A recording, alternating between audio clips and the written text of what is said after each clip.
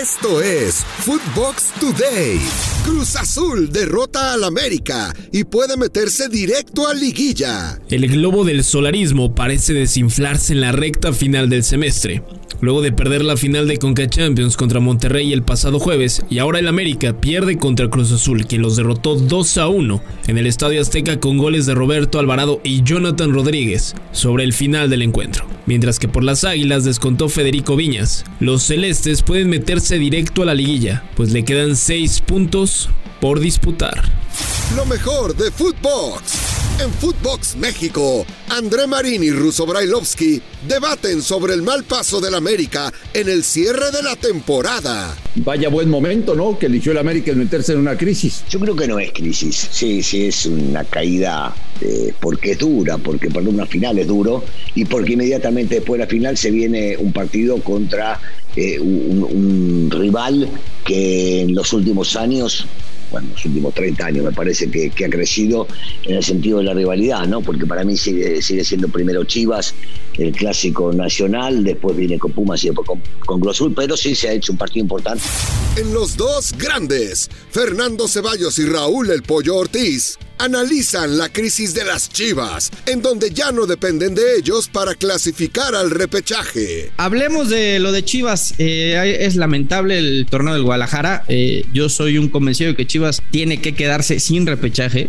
No debe estar ni siquiera entre los 12, porque si no vas a seguir maquillando algo que desde hace rato necesita una reestructura de forma. Está claro que con este equipo, yo insisto, te debería de alcanzar para más, pero no te está dando. Entonces, hoy es momento ya de que se den cuenta que necesitan refuerzos. Llevan más de un año sin comprar un solo jugador.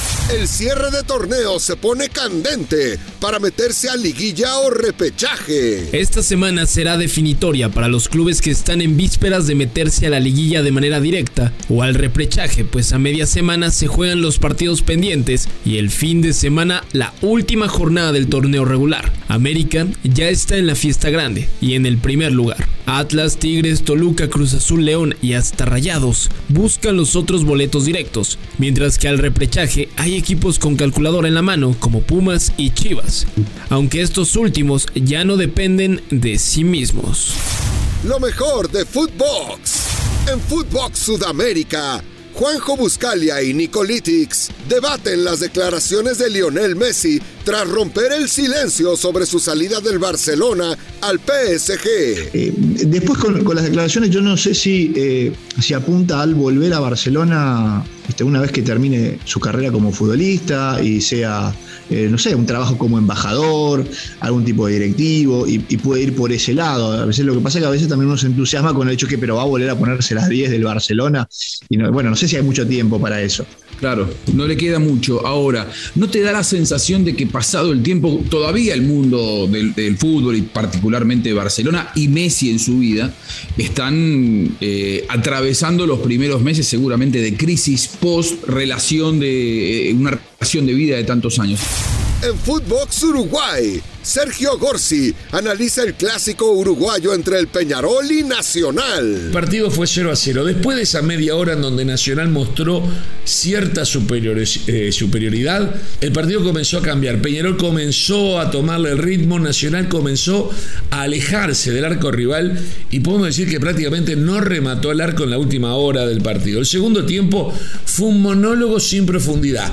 Peñarol intentaba, Peñarol quería, tampoco llegaba con claridad, salvo esa jugada que les mencioné. Barcelona insiste en cerrar la contratación de Javi Hernández como entrenador. A pesar de que el Al-Sadd de Qatar parece haberle cerrado la puerta al Barcelona para la contratación de Xavi Hernández como entrenador de los blaugranas, el cuadro español no se da por vencido y hará un último esfuerzo para romper el contrato por 2 años del estratega con los cataríes. Y esperan esta semana poder contar con el exfutbolista en su banquillo.